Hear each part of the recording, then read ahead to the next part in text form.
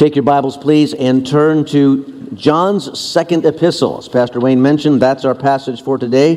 2 John is the book that we will review. 2 John. And the theme this morning is do not be deceived. Here's the key concept for today. God's truth is a trustworthy anchor. God's truth is a trustworthy anchor. We see that in 2 John. If you're finding it, it might be easier to start in the back of the book and move forward because we're getting along in our treatment of the New Testament. 2 John is where we are today. And when we come to the second letter of John, John's second epistle, and the third letter, the author calls himself the elder. And in this letter, the letter before us, he says that he writes this letter to the chosen or the elect lady. Look at verse 1 of 2 John says this, "The elder to the chosen lady and her children, whom I love in the truth. And not only I, but also all those who know the truth." Now, right away, we see an opportunity for confusion here. And that is, why does he not name himself? Why does he call himself the elder? And who is this chosen or elect lady that he writes to? Now let me take the first question first, and that is, we are historically and from a scholarship point of view sure that this letter was written by the Apostle John. And the reason he calls himself the elder is because that is what he was when he wrote this book, and how he was referred to by the people to whom he writes it, and that is the elder. He was an elderly man. This is late in his life. John the Apostle was the longest living of all the apostles, and in a culture that revered and respected age as a source of wisdom, the title of the elder was a title of honor, and so he refers to himself in that way. But who is he writing to? That is actually a little bit more of a mystery. And down through the ages, there have been various theories about who this chosen or elect lady is. The reality is, many scholars say that it's not a woman at all. It's not a person at all. As a matter of fact, they say that John is writing to a church, using the personification of the elect lady as describing this particular church, and her children would be the members of that church. And it could be that that's the case. It could be that that's the truth. If so, he's using this coded language, so to speak, most likely to avoid detection of who he writes to, because he's writing inside a context of extreme persecution. John writes this letter while Domitian is the emperor in Rome. And Domitian was a true blue believer in the Roman pantheon of gods. He believed completely in that old ancient Roman system of pagan worship, and he thought that any other religion inside the empire would be to make the gods mad. And so he sought to stamp out other religions, Christianity being one. And so there was a persecution during this time.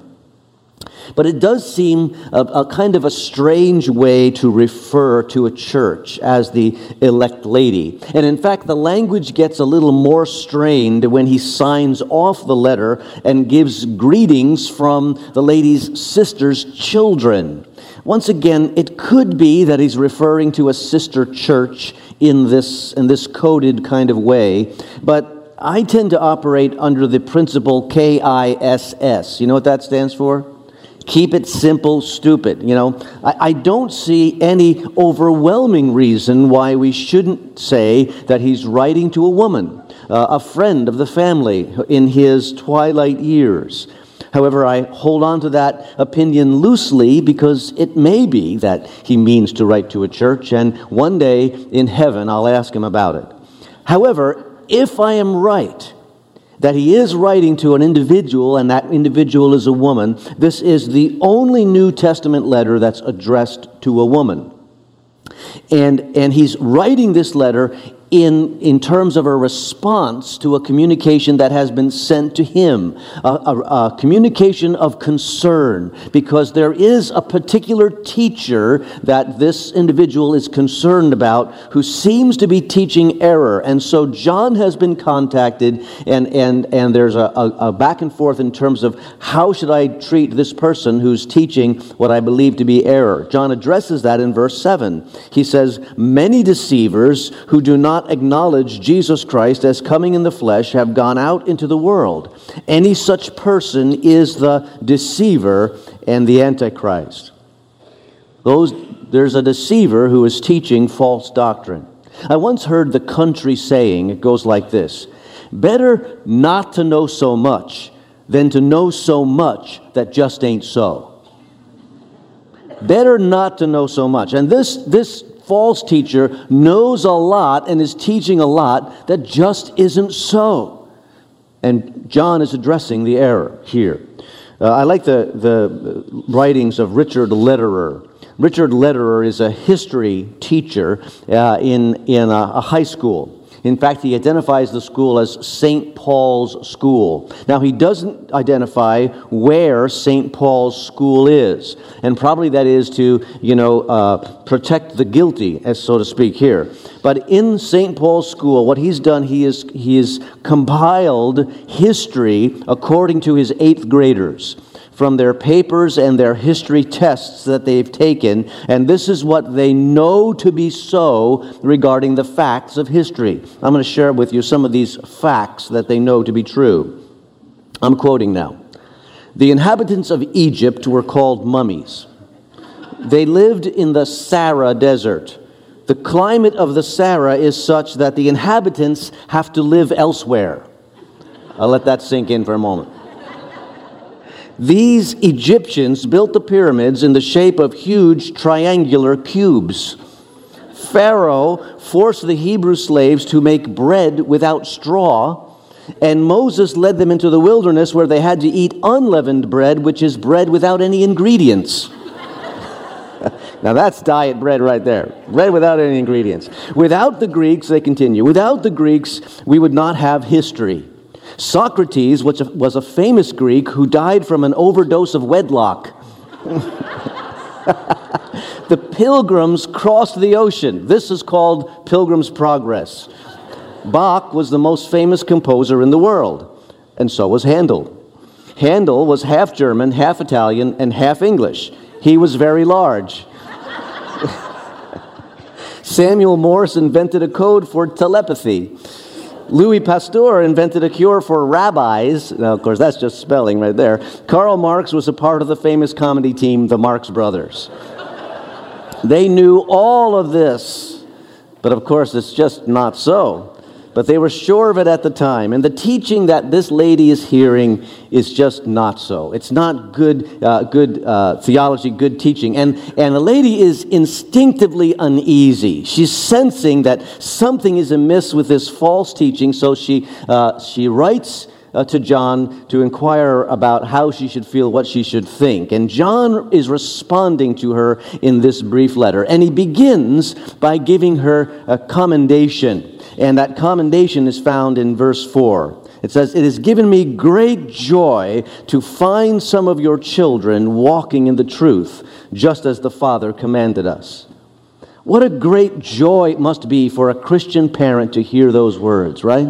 That your children are walking in truth. Your children are exemplifying what it means to live out the faith of Jesus Christ. It's fantastic to hear that as a parent, and it reminds me to mention to many of you who are children's workers, who are Sunday school teachers, youth leaders here at Quail, that you can give this same kind of joy to the parents and grandparents of the children that you work with.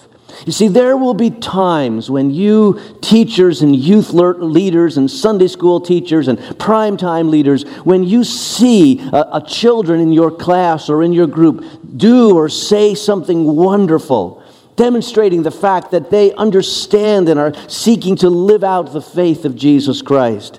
And that's the moment when you can file that away and be sure to tell their parents or their grandparents about it. Catch them doing or saying something great and share that with their parents, and their parents receive this joy that John is giving to this elect lady. He shares that joy with her so that she can understand that her children are walking in the faith. It's a wonderful gift. But after he commends her, he goes on to give some commands. Let's read verses 5 and 6. He says, "And now, dear lady, I'm not writing you a new command, but one that we have had from the beginning. I ask that we love one another. And this is love, that we walk in obedience to his commands.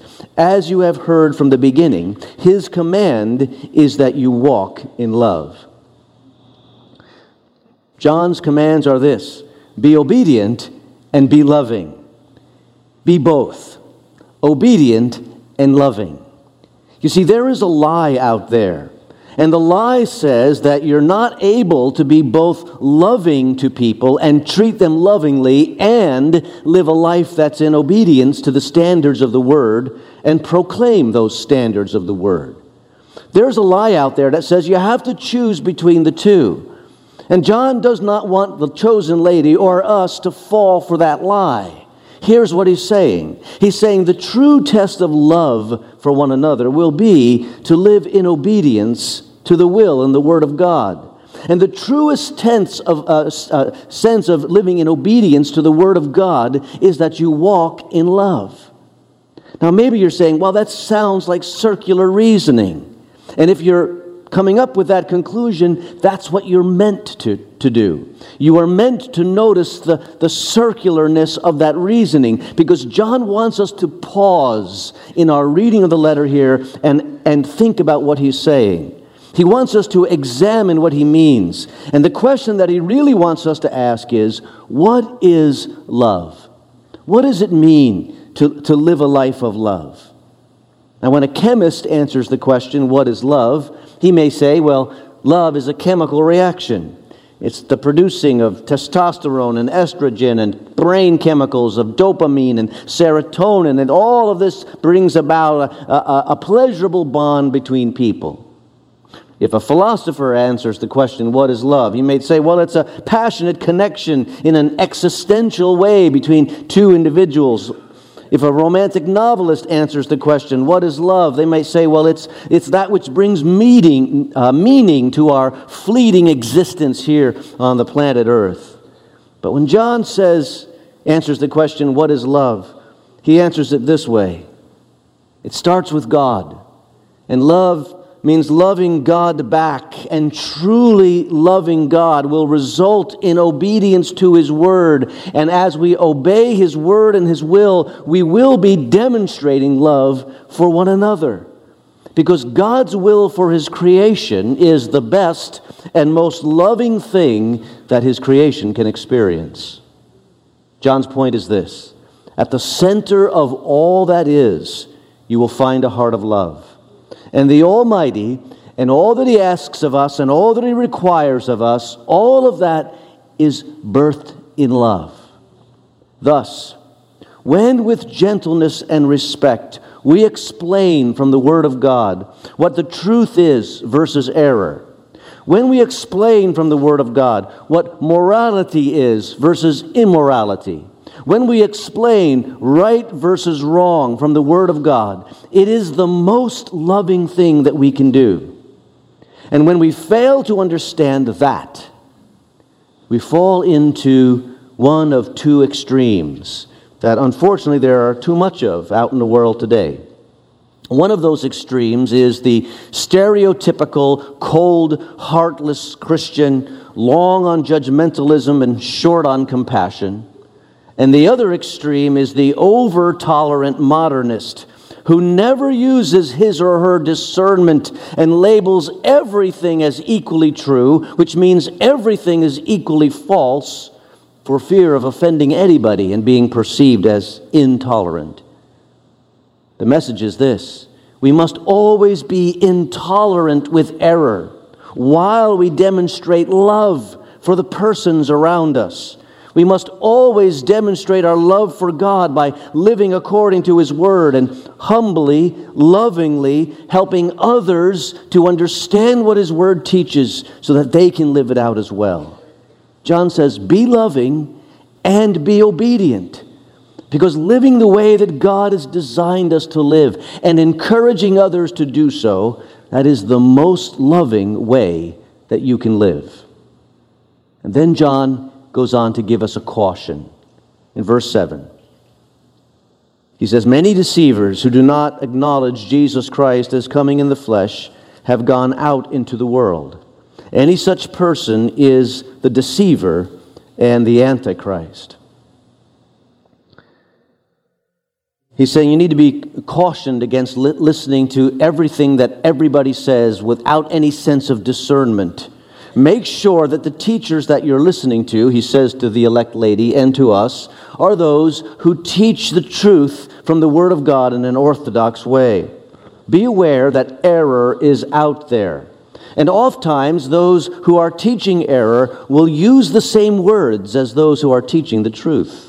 So don't simply listen for catchphrases. Don't listen for magic words, and if somebody just says the magic words, automatically you believe them. Be aware that there is error out there, he says, and oftentimes that error is spoken by very attractive people. And very attractive people around us run to that error because the error is the lie of the spirit of the age, in every age. John says in his context, these false teachers don't believe that Jesus came in the flesh. The particular heresy that John is addressing has a title. It has a name. We call it Docetism. Docetism is taken from the Greek word dokeo, which means to appear or to seem. And you remember last week we talked about Gnosticism and about how the Gnostics believed that God would never have anything to do with anything physical. And so the real God, the supreme being, according to Gnostic thinking, was not the creator God that the Bible explains, but there must be a bigger God behind Yahweh who is totally spiritual. Now, the subsets of that heresy kind of broke themselves out, but one of them was Docetism, because they didn't believe that Jesus would really take on flesh. And so they said, well, it only appears like he was human. It only seemed to you like he was a human being. And thus the name of the heresy, Docetism. And the Bible teaches, however, that when Jesus walked the earth, he was both fully God and fully man in a miracle called the Incarnation. The Bible shows us that God the Son existed prior to Bethlehem in glory, and he chose in an act of humble love to take on flesh so that when he went to the cross, he represented you and me there. If he wasn't human, he didn't represent us there. And if he wasn't God, he couldn't save us there. But Jesus was fully God and fully human at the same time. And when he went to the cross, he humbled himself and he died in our place, taking our punishment. The two natures of Jesus, fully God and fully divine, are important. Because as we understand that vital truth, it brings in line all the other doctrines that we must believe that revolve around that truth. The doctrine of sin, the doctrine of salvation, the doctrine of eternal life. And when you think of it, falsehood, the essential error that almost every cult and every false religion makes is a falsehood about Jesus Christ. From the Muslim to the Mormon, it is all a deviation of what the Bible teaches about Jesus Christ. And when you err there, you really go astray. And John is noting that the false teachers err in what they believe about Jesus Christ. So he says, don't be deceived. For there are many deceivers that are out there that are attractive. They sound good and they look good, but you need to listen for content, not just vocabulary. In verse 8 he says, be careful because you are able to be influenced by these false teachers, and you must not do that.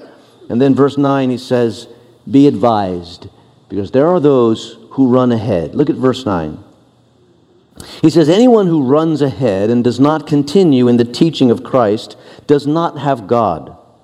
Whoever continues in the teaching has both the Father and the Son. Now, it's interesting, there's a translation issue that goes on in verse 9, because some of your Bibles read differently than the translation I just read. It's very hard to bring from Greek into English the phrase that the NIV translates, run ahead. Some of your translations say, does not abide, or some might say, goes too far. And the issue is this. Running ahead, as the NIV translate it, means the individual who is no longer satisfied with what the Bible teaches, who's no longer satisfied with the basic teachings of Scripture, who thinks that they have outgrown those teachings, who run ahead of those teachings, so to speak, considering the Bible to be out of date and simplistic. Those who run ahead, the way that John is using that phrase, assume that modern ideas are automatically better ideas. They assume that if it's been thought of recently, it must be an improvement. And John says, all you're doing is running ahead of what is the truth, and so you're getting into error. Do not be deceived, and do not receive those teachers as if you believe what they said. Look at verse 10. If anyone comes to you and does not bring this teaching, the true teaching about Jesus, do not take him into your house or welcome him. Now, what is he referring to? What he's referring to is that in this day and age, in John's day, there was traveling teachers. And they traveled from town to town, city to city, and they taught their particular philosophy, and they depended on people to welcome them into their homes and put them up. And when you welcome that traveling teacher into your home and you put that teacher up, you are declaring that I believe what this person is saying. We see that in the life of the Apostle Paul. When Paul goes to Philippi and Lydia is converted to Christ, she says to the small band that he's traveling with, come and stay at my home, use my home as your base of operations. And she is declaring and saying that I am a believer in this message. John says, you must not do that when you encounter these false teachers. You must not give the impression that you support their work. You must not give the impression that you are on their side. You must let it be known that there is a distinction between what you believe and what these false teachers are preaching. Otherwise, no one will be able to separate out the message, and the truth will not be known. Make a distinction between you and those who are perverting the message. Now, I want you to know that teaching, this principle, matters to us today. It matters to me today.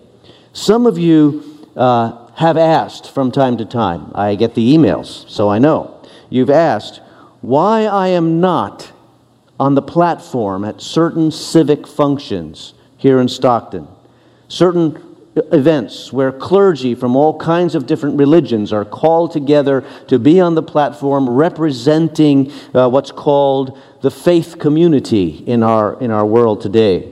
And I want you to understand, I have to think through those events very carefully. Now, I'm not talking about the events where we join together with other churches that preach the gospel message and we do a revival service. I'm not talking about intercongregational or denominational events among Christian Bible-preaching churches. I'm talking about those kind of events that the world would call ecumenical, when all kinds of different religions are in the same setting. And I have to think through how that will be perceived. And here's what I want you to know. If that setting or the procedure of that event gives the impression that the various faiths that are represented there are equivalent, or if the participants are giving the impression that this variety of religions are all on the same path or all pray to the same God, that's when I do not participate. Why? Because these things...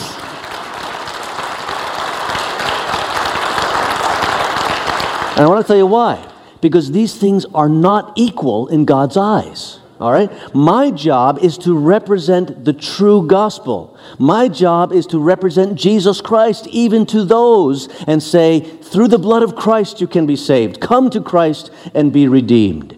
Don't give the impression, John is saying, that you can't tell the difference between true and false, right and wrong. Stand up for what is true.